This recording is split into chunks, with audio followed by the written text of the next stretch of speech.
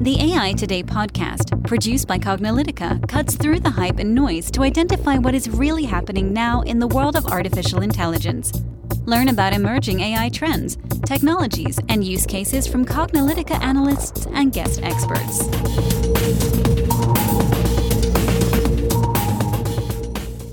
Hello, and welcome to the AI Today podcast. I'm your host, Kathleen Walsh.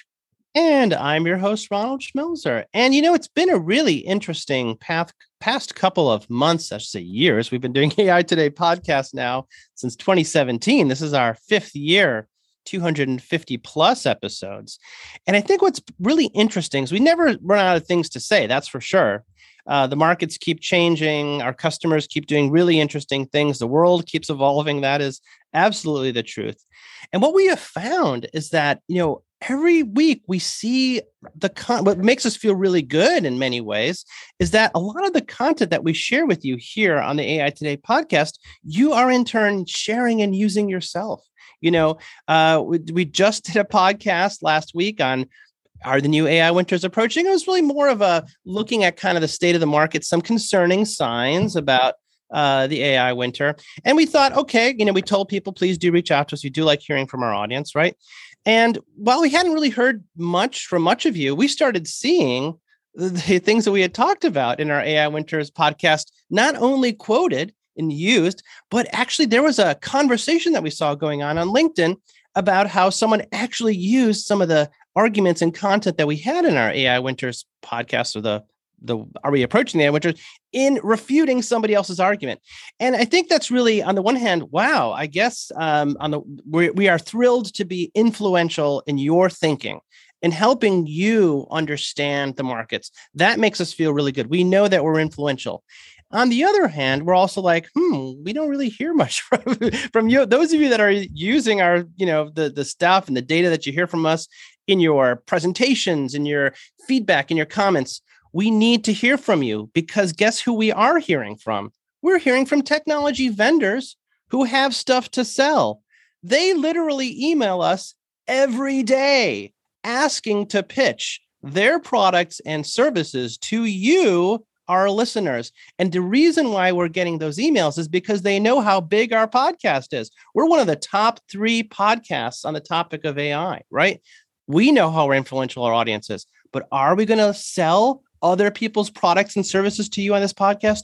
No, because that would be abusive to you, our audience, our listeners. If every week all you heard was from some guest expert who is a vendor selling a product, why we'd look like some of the other podcasts that are out there that are clearly shilling for products and services. But the reason why we're not doing that is because we want to be valuable. And you know that we're valuable because you're quoting us. We see that we're valuable, but we are not hearing from enough of you.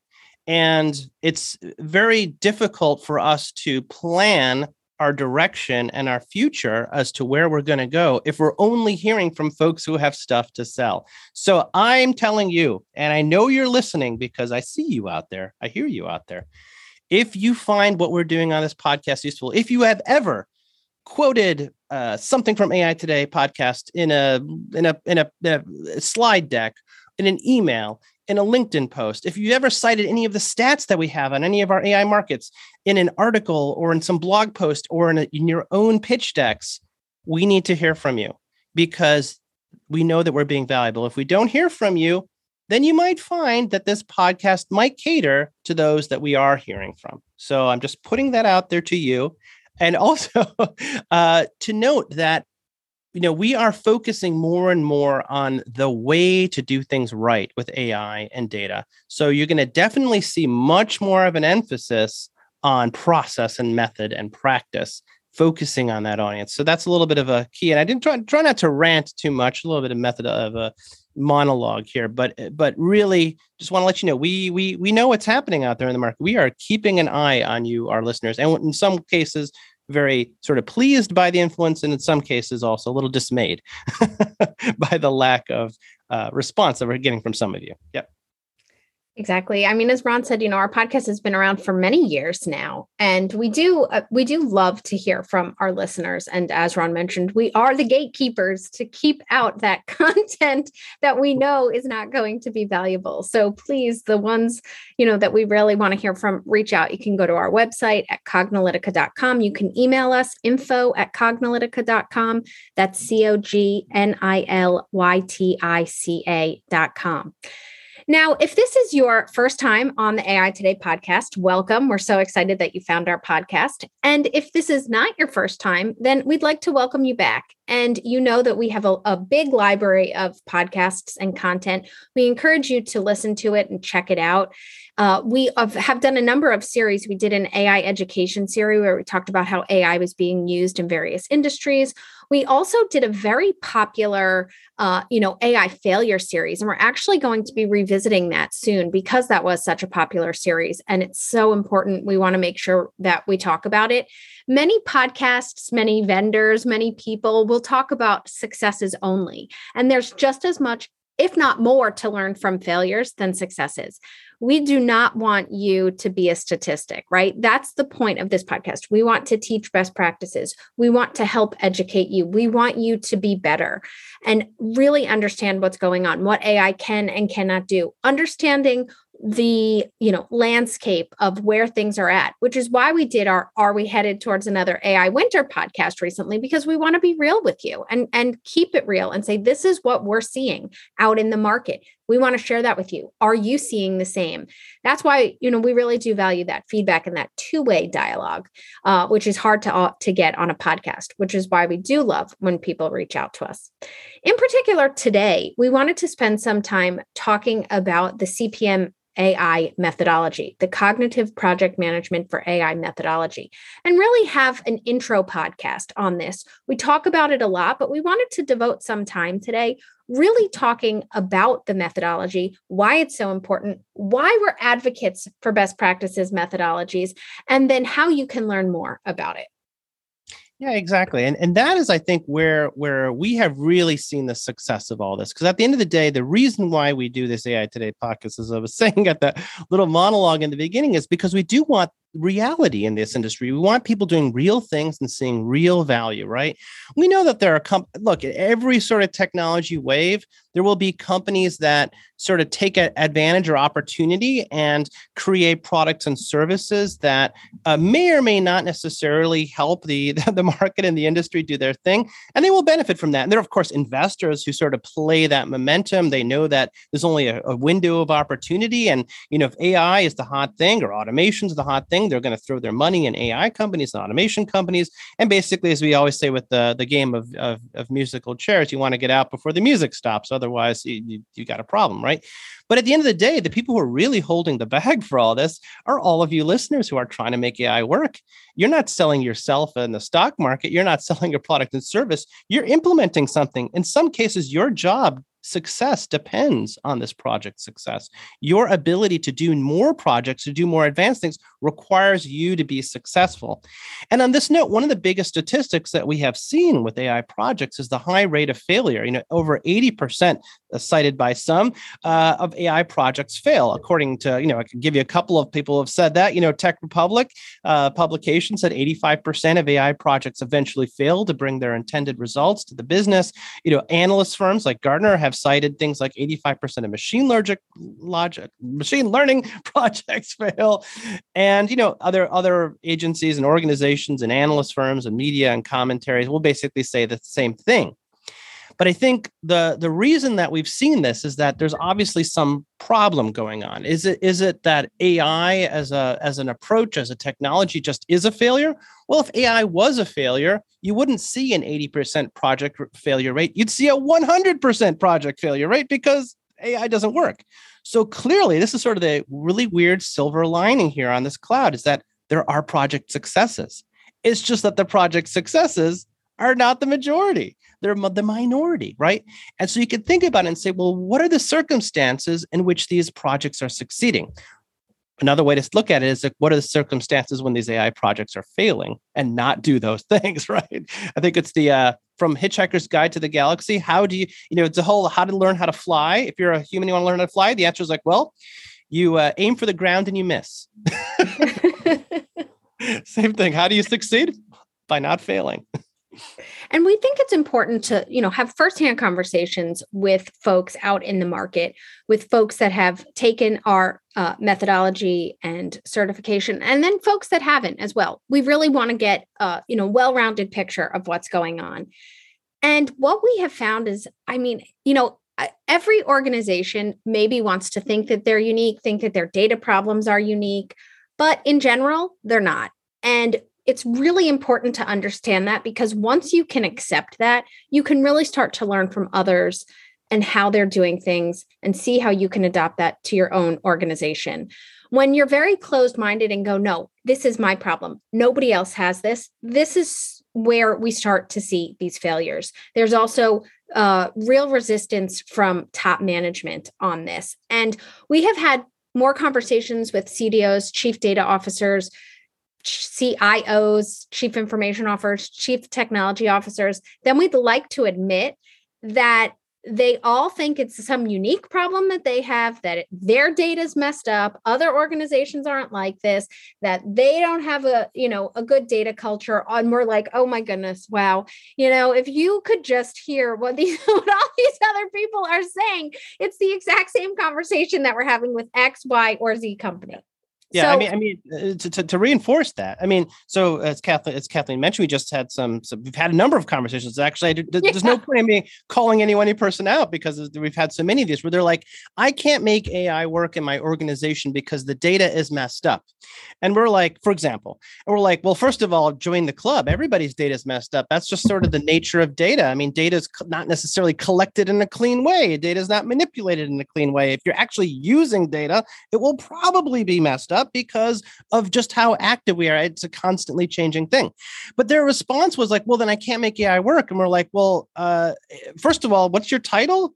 Chief Data Officer? Isn't that your responsibility as a Chief Data Officer? If you say that you can't get control over your data, then I beg to ask you, what exactly is your job, Chief Officer of Data, right?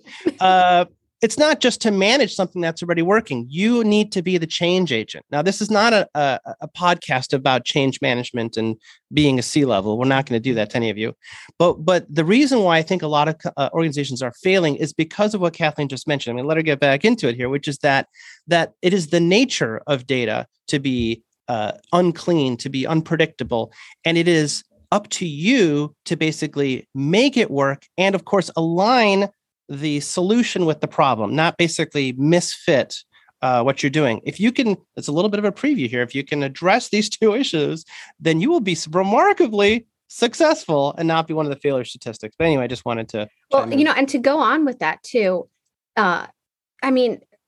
people have been managing data. Companies, organizations have had data for decades now, right? This is not a new problem. This is not something that we suddenly need to manage. Maybe we have a lot of data and we have more data than we used to, but data management problems have been around for decades. So first off, let's address that, right?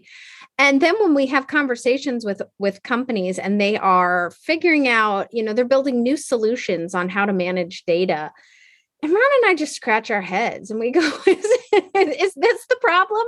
Is this the problem? We need more tools to manage the data? I don't think so. Right. Yeah, exactly. This has been, this, I think, is sort of the issue with the industry, is that we always look to find a technology product solution to what is usually a practice or process problem, right? So this is, of course, getting into what we're going to talk about here, which is that if you're always like one product away from solving your problems, well, then just get the product, and then your problem could go away. But clearly, we're still having the same problems. So it's not a product issue. It's not about, well, my data is dirty, I need to buy another product to make my data clean. Oh, now that data is dirty. Now I need to buy another one. It's sort of the, the old expression, it's turtles all the way down, so like it's that old expression, like, the world rests on turtles. Like, well, what are the turtles resting on? Well, other turtles. It's turtles all the way down. And so it doesn't really explain anything. It's sort of like every time we get a new data warehouse or a new data management solution, we get another data warehouse to manage our data warehouses, or we get a new data management solution to manage the data management solutions. And then you're like, when does that ever end? The answer is like, well, if you're doing it the product way, it'll never end. It'll be turtles all the way down. You'll be like having 25 layers of databases. And then tomorrow you'll have a 26th layer. And 10 years from now, you'll have 126 layers. The solution to a lot of these problems is, of course, architecture, process, methodology that is independent of the technologies you use. But again, I keep jumping ahead here. So I don't want to do that. But this is a pretty common problem, right?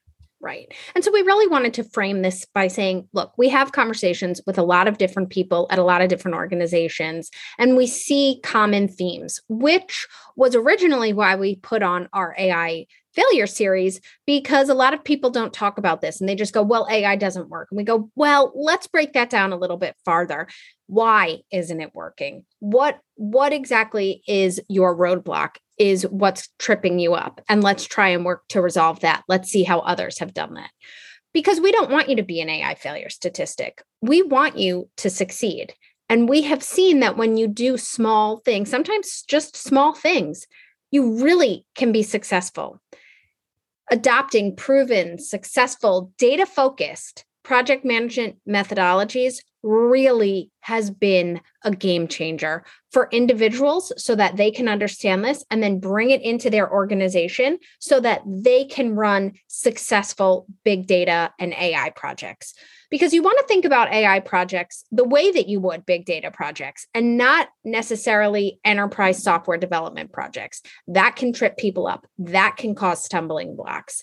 And we don't want you to do that. So if you follow a methodology, which is just a set of steps, then it shows you where you need to start, what you need to do, when and who and how do you bring, different groups and different roles and different people on board with these projects. So once you really start to develop this intelligent data forward mindset, you will be able to succeed. You can manage your projects more successfully, and then your organization that you're at will be more successful as well.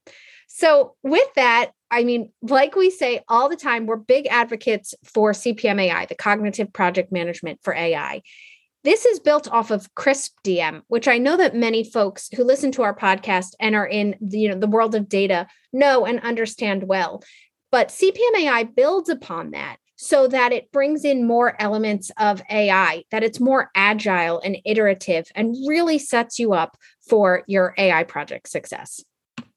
Yeah, and the reason why we bring up Agile in particular is that for those of you that have heard the term methodology and know what it means, and it's actually, again, a little surprising, especially those at C-level titles that don't have a firm foundation as to what methodology is. But we understand it's a long word. It gets complicated. But you could think of it as a sort of like it's a method. It's an approach to solving a problem. An agile methodology, of all the methodologies that are related to technology and tech projects, has been probably the one methodology that's really gained the most widespread adoption over the past 2 or so decades. And Agile itself builds on other methodologies that have been around even before that, extreme programming and Scrum and things like that. And what it really taught us was that it doesn't matter what technologies you use. You can choose any programming language. You could choose any infrastructure. You could choose even any kind of technology problem you're trying to solve. Maybe you're building a website. Maybe you're building a mobile app. Maybe you're building some internal thing. What Agile provides you is sort of that generalized approach to building those technologies in an environment of constant change, right? When things are constantly changing, we can't afford to do what is the non-Agile way, which would be what's called waterfall, where we're starting with, we'll come up with all the requirements up front, then basically build to those requirements, then basically test based on those requirements, and then deploy it. That works when you're building aircraft carriers and airplanes because you don't want to be agilely building an airplane. That's sort of not a good idea. But when you're building software that is responding to continuous changes, it is an approach. The problem is that we can't just take Agile and use it for data projects, because even Agile starts with the idea of functionality, which is what does the system do? And in the case of AI and data projects, all of that is highly dependent on data. The data determines what the model does. The data determines how well it works. You can have two of the exact same functionality. I build a chatbot, you build a chatbot. We could even use the exact same technology. Pick your technology choice, Amazon, Google, Microsoft, whatever. We may agree to the same technology. We may even use the same original source of data.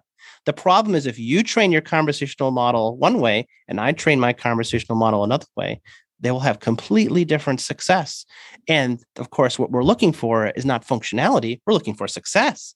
So the key to the CPMAI methodology, which is a best practices methodology for running AI and data projects, is itself, just like Agile, doesn't come out of nowhere. It is itself based on a methodology that's been around for two plus decades called CRISP-DM, the Cross Industry Standard Process for Data Mining, which was not really built for AI, but it was built for data-centric projects. So it is data-centric. That's a good plus. The problem was it's not really built for agile sprints. It's not that centric to the specific needs of building AI and advanced data projects. So you have to do something to it. And that thing that you have to do something to it, that's called CPMAI, which is the Cognitive Project Management for AI methodology, which basically enhances CRISP-DM with a series of things. And what we're going to do here in this podcast is we'll provide an introduction to what CPMAI is and talk about its phases and how we use those phases across agile sprints to get to a successful AI project. Yep. And as Ron mentioned, there are 6 phases to CPMAI. So phase 1 is business understanding. It's really important to start here. Some people say, well, do you start with, your business needs or your data needs? And we say, always start with your business needs, because if you're not solving a problem, don't do it. Don't do it. Okay. And people skip this step if you're not following a methodology. And we have seen this. This is part of why projects fail. Don't skip this step. Don't skip it. It's so important. People get really excited and, hyped up, or they're told by upper management, I heard we got to do this AI thing. And they're like, all right. And they just go and they get started and dive right in. And then they look back, and a few months later, they've wasted a lot of money, time, resources, people that could have been working on other projects, only to have their projects fail because they didn't really have a clear business understanding. In this phase, there's a certain set of questions that you need to be asking, and they're really fundamental questions that revolve around business requirements and pattern identification. We've talked about, the 7 patterns of AI in previous podcasts. What exactly is it that you're looking to address? And also AI relevant staging as well. So some of the really important questions to be asking here is, what problem are we attempting to solve? And once we've identified that, should we solve this problem with an AI or cognitive technology? Or is there a different approach? Because if there's a different approach that maybe would give you better results and be a lot faster, you don't have to do AI just to do AI. We say, don't do that. Make sure that it's really the right solution to the problem. Then figure out what parts of the project require artificial intelligence, machine learning, and which parts don't, because not everything needs to require it. Maybe only certain parts of your project require it. That's something that you need to figure out at the beginning of your project. And then figure out which pattern or patterns of AI you're implementing. Is it going to be, if it's a chatbot, then you're going to be utilizing the conversational pattern of AI. If it's an image recognition system, then you're going to be using the recognition pattern of AI. Make sure you're figuring out which pattern or patterns you're implementing. That can shortcut your way to project success as well. And then there's a few other, questions that you really just need to kind of sit down with your team and figure out, what skills are necessary for this project. Do you have these skills internally? Do you need to hire externally? Those are really important considerations. You don't want to get into the project only to realize a few months later you don't have the skill sets at that point in the project for project success. That's not setting you up for anything good. So the interesting thing about here's sort of where CPMAI enhances CRISP-DM. So if you're familiar with CRISP-DM, first of all, kudos to you, pat yourself on the back, because that is actually not a very common thing to be familiar with CRISP-DM. It says, get the business requirements. The problem was that CRISP was not built in an agile way. So how do we apply agile to this? Well, the thing is, we don't actually need the whole problem. What we need to do is start with the first problem that we could solve in an agile way, which would be in a short sprint. So you might say, I need to build a chatbot. Well, that's actually not really a business requirement. The question is like, what do you really need? Oh, I need to have some conversations with customers to track packages. Okay, well, that's still pretty big. And I don't even know what that means. Can we start with something really small? And you start with something really small. You start with like, okay, well, we just need something to understand where is my package. And so by answering that question in your first iteration, first of all, you could figure out, can you even make the technology work? Because if you can't do it for a simple question, trust me, you're not going to do it for a complicated one. Also, by limiting it to just that one question, you don't need a ton of data. And we just talked about the problem of data. If you're starting with the first problem, it's like, okay, now let's go collect 1 million words and tons of corpus, and I got to spend my time data labeling, which people always forget, and doing all this stuff, data cleansing, data preparation. The more data you have, the longer it takes to prepare, the longer it takes to label. All you're doing is you're making your problem harder and your likelihood of failure higher. So the secret to business understanding is doing it in an agile way, which is thinking about it in terms of little sprints. Chop it up into smaller deliveries. And that's actually what you can do in phase one. You're going to figure out what the requirements are for that sprint, figure out what patterns of AI you're going to do, and then stage it. Think about it I'm going to do this in iteration 1, in iteration 2, in iteration 3. And guess what? Your likelihood of success, even now we only did phase 1. We just increased your likelihood of success by a lot. Yeah. So now that we've said, all right, what is the problem that we're trying to solve? We have a real business problem that we're trying to solve. Next, in phase 2, we get to the data understanding. And in this phase, we're going to be addressing things like data sources, data quality. We talked about that a lot at the beginning of this podcast. We talk a lot in general about data quality, and also what type of data environment are we in? So some of the fundamental questions in this phase 2 that you need to be asking is, what data is necessary to achieve the objectives? I'm sure at your organization, you have a lot of data. We talked about how, organizations have tons and tons of data. Lots of it is unstructured data, which means that, it's not nicely labeled with schema in databases. It can be emails, it can be audio files, it can be voicemails. All of these different things are unstructured data. Figure that out. Then you also need to say, what is the quantity of data that we have and what's the quality of it? Just because you have a lot of data doesn't necessarily mean that it's all usable data and it's all good quality data. How can you enhance that data? Does some of it need to be thrown away? Where are these data sources? Are they internal or external? Who has access to this? These are really, really some important things. And then if you are going to need to augment and enhance your data in any way, how are you going to do that? That's all these things that you need to address in this phase. And are you going to have ongoing data collection requirements and preparation requirements? Once you're collecting that data, it may come in, form that you need to do some manipulation to. All of these data related questions, you need to make sure that you're really asking and addressing in this second phase. Yeah. And because you've done the second phase after the first phase, then by properly scaling and scoping your first phase, you make your second phase easier, right? The bigger you attempt to bite that chunk off in the first phase, the harder you make your second phase, right? So you can kind of see how these things become iterative. And as you do the phase 2, you might be saying, wait a second, this is a lot more data than I might think. Well, you don't have to commit to it. You can go back to phase 1. This is an iteration and say, let's scale this thing down again. Or let's say we're not going to do every package.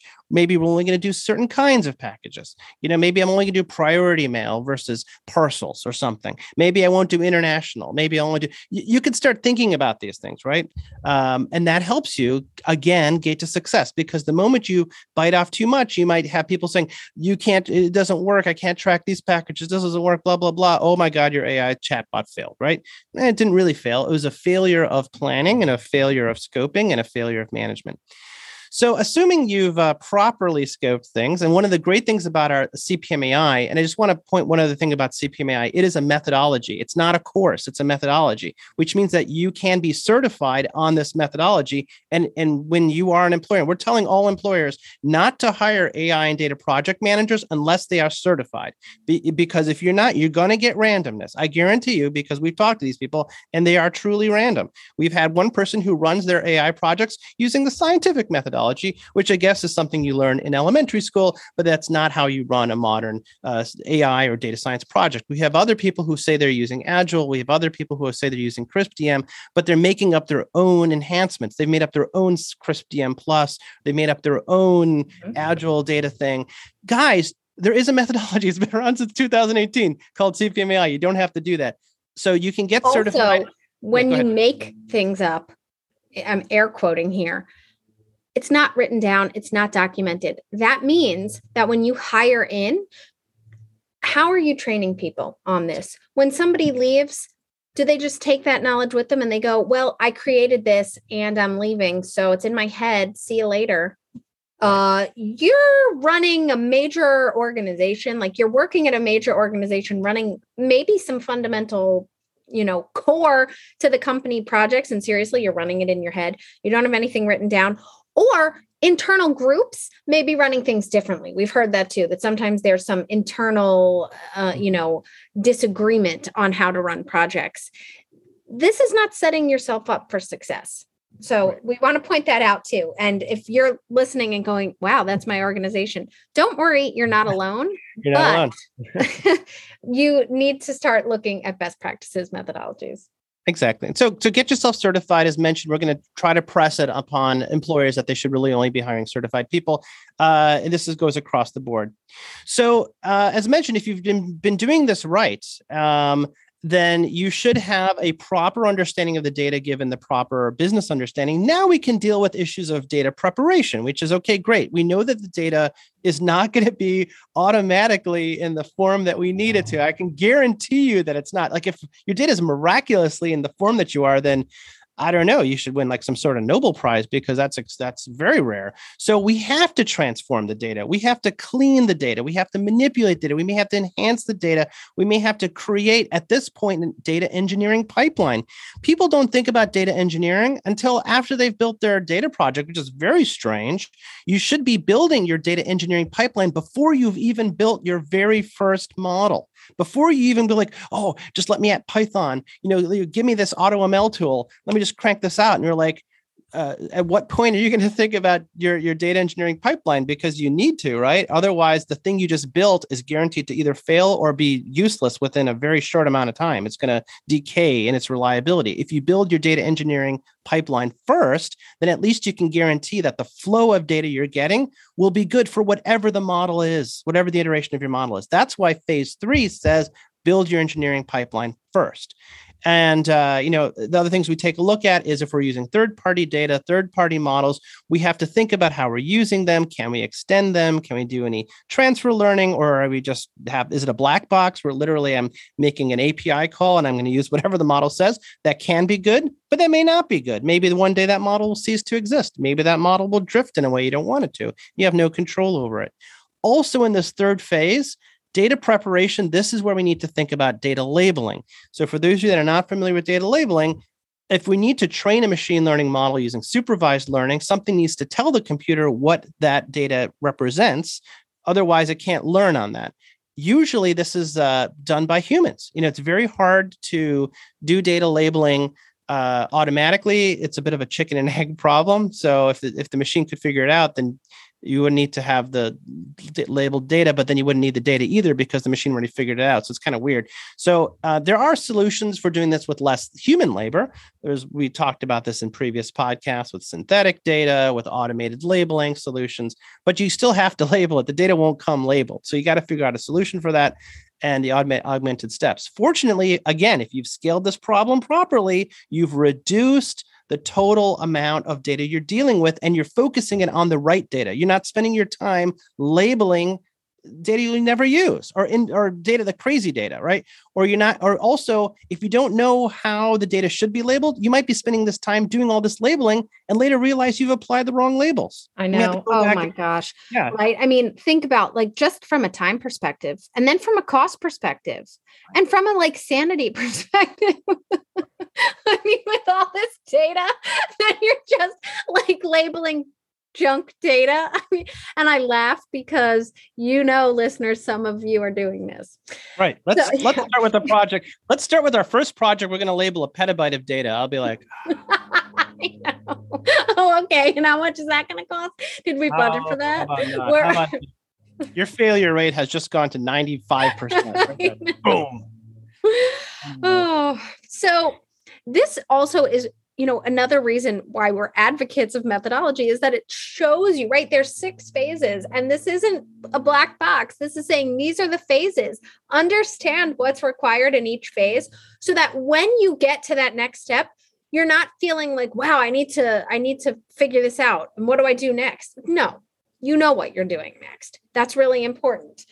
You don't like go on a road trip and just go, I'm just going to take highways and figure it out. And I'm driving I need to go east. I'm just going to go east. No, you have a plan, right? So make sure that you have a plan as well. So, we made sure that we're solving a business problem.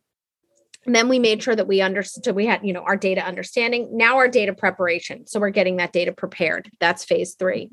In phase 4, now we have model development. So in this phase, this means we're looking at algorithm selections, at model training, and at model tuning. So fundamental questions that we need to make sure we're asking in this phase revolve around the performance of your model training activities, your model optimization activities, figuring out how the data can be transformed into a model that meets the project requirements. This is really important, right? We need to make sure we've laid out those project requirements, and now we're moving towards that goal. You're also going to want to determine appropriate algorithms. What algorithm are you using? What settings, what hyperparameters do you have? Will there be ensemble models or not? Are you using third-party models? Are you extending models? These are really important questions that you need to be asking and figuring out. And then make sure that whatever it is, your model development is appropriate. Figure it out. This is the data modeling phase. This is phase 4. You really want to make sure that you are figuring these things out, talking about them, getting the right groups involved, making sure that you have the correct skill sets that are needed to successfully manage your project.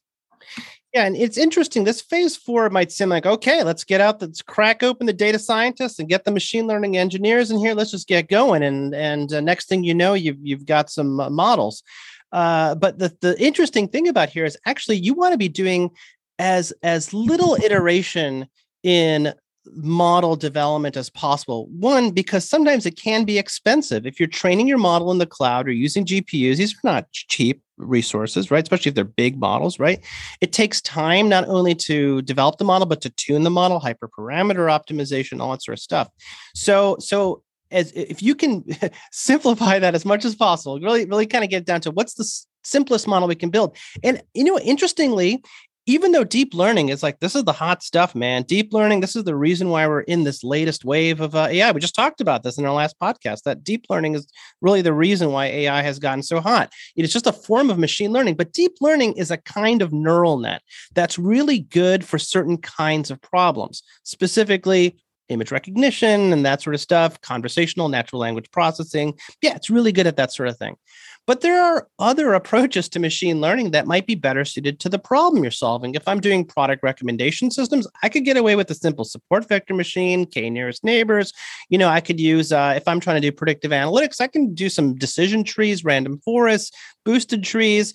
The thing about those approaches is that they are computationally, in many cases, simpler. That means lower cost. They're also might be easier to do, which might help you figure out if the model is even useful, right? What's the purpose of going through all this model training and then realizing that the model's not that useful? So in phase 4, this is where it's like aligning back to phases 1, 2, and 3. What's the business problem? What data do I have? What state is the data? And what does the model truly need to do? And that, again, will bring you to success. This, again, comes down to success, which is all about, yes, you can build any model you want. I want to say one final thing here about phase 4, and that is about proof of concepts versus pilots.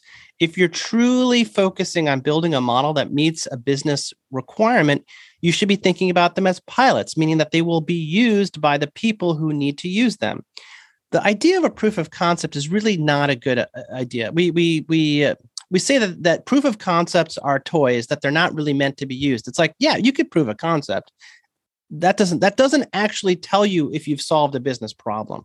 And the only way to know if you've solved a business problem is to actually try to solve the problem. I don't know how else to say it. If you're not actually trying to solve the problem, all you're doing is you're you're investing what we said in our AI failure series. You're doing like a research project, right? But you're not a research. You're a business or organization. You're not a research organization. Yeah. Right. And what we found is that when most organizations that we've talked to are doing a proof of concept, we call it a toy project because it's in a controlled environment. And typically the creator or somebody who's very closely aligned with this is the one who's actually in there doing all this stuff, not, people out in the organization, not the end users that it's really meant for, who may approach this differently, who may not be thinking about the use of it the same way, and they may do things differently. It also is probably not being used on real world data, not the way that the data is meant. It's in this controlled environment where you've really cleaned the data. It's using a very good set of data. And then when you bring it out into the real world, it's not doing that. And there's a mismatch, right? There's a misalignment with expectations we've seen quite regularly. So if you are looking to do something, we always say, look at it as a pilot, because that's going to give you really good information and really help with this, rather than doing something as a proof of concept, saying, okay, it can be done as a proof of concept, which either we see never goes to the real world and it's just kind of done. And you're like, yes, I proved it's possible, but we're never going to do anything with it.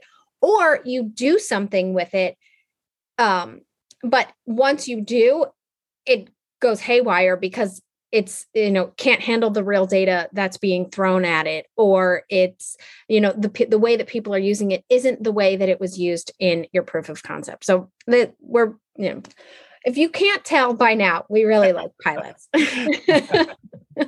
Right. Interestingly enough, that as Kathleen mentioned, if you're truly testing your model in the real world with a pilot, it makes the next phase much easier, which is model evaluation. Every model is a machine learning model, an AI model is probabilistic, which means it never gives you guaranteed results. If you want guaranteed results, don't use machine learning, use programming or rules or some sort of if-then approach, because computers are pretty good at that too. I mean, you can just say, okay, if I want something to happen every single way, then basically I just create a flow chart and a flow, and it goes this way and that way and that way. But of course, there are some problems that don't work with rules. Facial recognition, you can't write rules to do facial recognition. Conversations are almost an infinite in variety. You can't write rules for that. This is why we have machine learning, right? But so now that we know that machine learning is probabilistic, it's not guaranteed to give results. Then when we're doing the next phase, which is let's actually see how well this model works. Of course, there's all the machine learning models. How accurate is it? What's the precision? All this sorts of things. But really, we're also saying, how does it work against the real world? The stuff it's going to see. Well, if you're not testing it against the real world, you will never have an answer to that until you actually try it in the real world. And if you've built your whole project, steps 1 through 4, in the assumption that you're not going to be in the real world, you're going to fail here. So you actually kind of have to do this in the real world. And according to the CPMAI methodology, tells you that you got to start with the real problem, because it makes phase 5, which is model evaluation, impossible if you don't. So we got to do all the things I just mentioned, not just does the model work, does it overfit or underfit in terms of its expectation of the data, but I got to take a look at how is it doing against real key performance indicators. If the purpose for the model, the reason why we're using AI is to spend less time on something, to reduce a cost, because there's a reason why we're using a machine to do something that a human might otherwise do, right? Increase the accuracy, maybe provide some response rate or some customer satisfaction. Well, in phase 5, you have to measure those things. You have to start measuring it from your very first iteration. How much time did we really save? How much money did we really save? How many errors did we truly reduce? How many, whatever the measurement is. If you're not measuring that, as they said, Peter Drucker, can't manage what you don't measure, it won't work. And it's not just answering those questions, but we know, I can tell you, guaranteed, guys, models keep changing, data keeps changing. So in your phase 5, you need to think about, how are we going to set up a process by which we can monitor the model to see how well it's doing, even if it works in this first iteration. Remember, that first iteration might have been really small, tracking only domestic packages and only answering a very small number of questions. But as we start getting bigger and bigger and bigger, the model might start crapping out, having problems. And if you don't have like a monitoring thing in place, you'll never know that. So when do you start monitoring? Right away. Think about your iteration and versioning approach, because you will be iterating and you will be versioning. So this is where you introduce ML ops practices and things like that. But that leads us into the next phase and the final phase of this iteration of the project. Exactly. And that's important to note. It is the final phase of this iteration, but you can have multiple and should have multiple iterations. So this is now model operationalization. In here, we're thinking about model deployment, we're thinking about model monitoring, and we're thinking about model governance.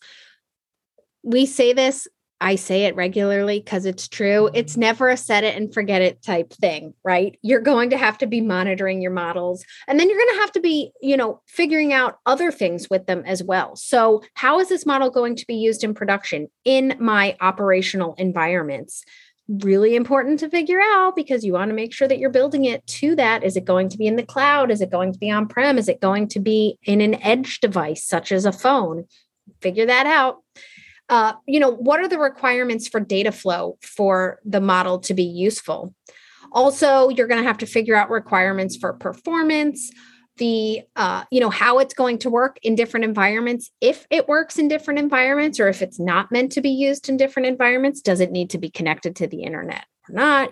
What are all of these things that you need to be figuring out? Also, you're going to have multiple versions of your model. How are you managing that? What kind of governance rules are you putting in place?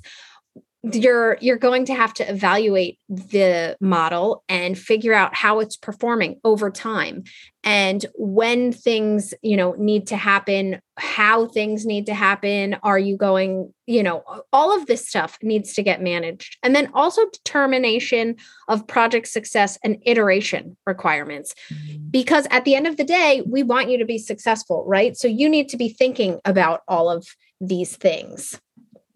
Yeah, so it's pretty amazing. I mean, even just now in this 40 some odd minutes so far of the podcast, right? And we've only been talking about our methodology now for probably like 30 of those minutes, right? We've already set you up for success. It's crazy. We've never once said, well, buy this product and you'll be successful, or hire this person and you'll be successful. Yes, you need great people and you need great products. So great technology. There's like no substitute for building everything yourself and hiring people who don't know what they're doing. I totally get that.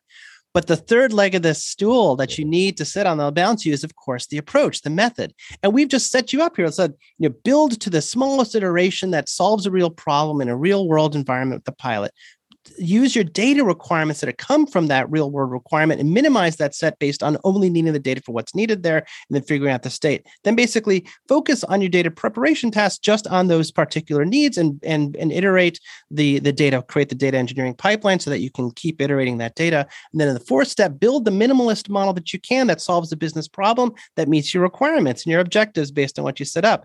Then basically evaluate that model in its real world, in the pilot world, not in some fanciful world, in a real world. And of course, if you're building this in 2-week sprints, you should be getting very quickly the feedback from the real world. You shouldn't be waiting 2 months, 3 months, 10 months, 6 months, 2 years, whatever it is, that you're doing. You shouldn't be like, sorry, my friend Andrew Ng, who spent years building a solution for doing automatic radiology imagery systems, to only realize a couple of years and millions of dollars later that it doesn't actually work in the real world because the real world data is not clean. Like, dude, if you had followed CPMI, you would have known that within a couple of weeks, not a couple of years. Maybe it wouldn't have helped you raise all that money that you did, but hey, this is the reality of the situation. And we're not catering to people who are just basically building companies to raise money. We are catering to people who are running projects for success. So even in these 30 minutes, we've given you the tips. Now you won't be 100% successful, but you won't be 80% failure rate either.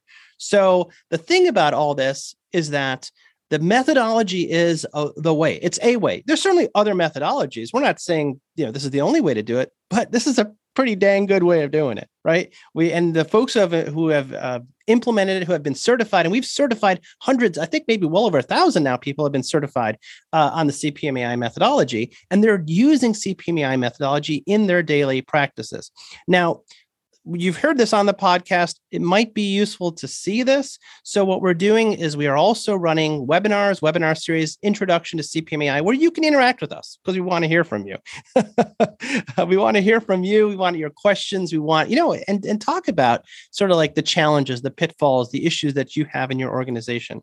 But we want to hear from you, project managers, the folks who are going to put this into place. All you guys selling products and services, we love you guys, but we don't really want you on our Intro to CPM AI webinar. It's not for you. It's really for those who are implementing.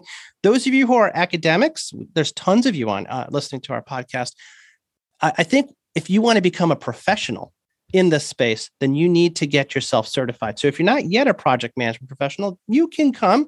We'll tell you that this is going to be an absolute necessary for you. For the people who are really going to get the most value out of this are those folks in a project management role who are running and managing projects. And we want you to come to our webinar. So go to aitoday.live/CPMAI. That's the Cognitive Project Management for AI methodology. So I'll repeat it, aitoday.live/CPMAI, and you will be redirected to the very next upcoming Intro to CPMAI webinar that you can register for live, and you can listen to other pre-recorded, previous ones that we had with people that were live at the time, right?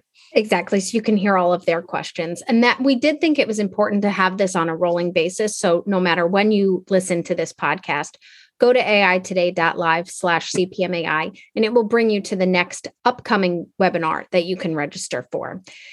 This is geared towards project managers because those are the folks, project management roles, whether or not that's what you're actually called at your organization, the folks that are managing these projects, because they're the ones that really fundamentally need to understand this. And this methodology is going to be incredibly helpful for them. So by attending the webinar, you will be eligible to receive PDUs if that is something that you're interested in. And we can talk to you more about that on that podcast.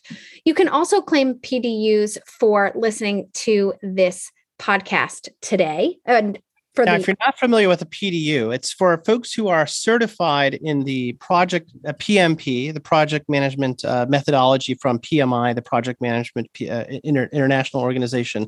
If you're certified in a few other things, then this may not be relevant for you. But for those of you who are listening who are PMPs, please do continue, Kathleen.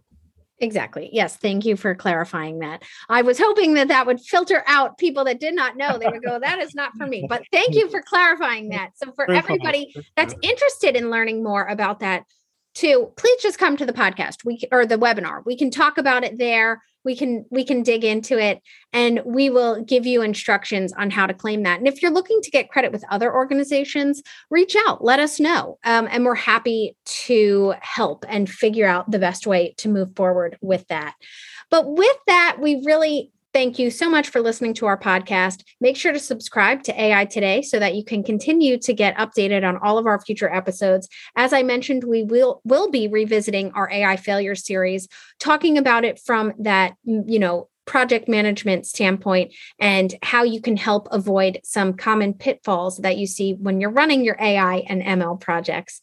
So make sure to subscribe. Make sure to also rate us on iTunes, Google, Spotify, or your favorite podcast platform. We love to hear from you. We love to, check out what you've commented on, the episodes that have really resonated with you, and reach out to us, info@cognilytica.com. So thank you so much for listening. We hope to see you at an upcoming webinar, and we'll catch you at the next podcast. And that's a wrap for today. To download this episode, find additional episodes and transcripts, subscribe to our newsletter, and more, please visit our website at cognilytica.com. Join the discussion in between podcasts on the AI Today Facebook group, and make sure to join the Cognilytica Facebook page for updates on this and future podcasts. Also, subscribe to our podcast in iTunes, Google Play, and elsewhere to get notified of future episodes. Want to support this podcast and get your message out to our listeners? Then become a sponsor. We offer significant benefits for AI Today sponsors, including promotion in the podcast and landing page, and opportunities to be a guest on the AI Today show. For more information on sponsorship, visit the Cognilytica website and click on the podcast link. This sound recording and its contents is copyright by Cognilytica, all rights reserved. Music by Matsu Gravas. As always, thanks for listening to AI Today, and we'll catch you at the next podcast.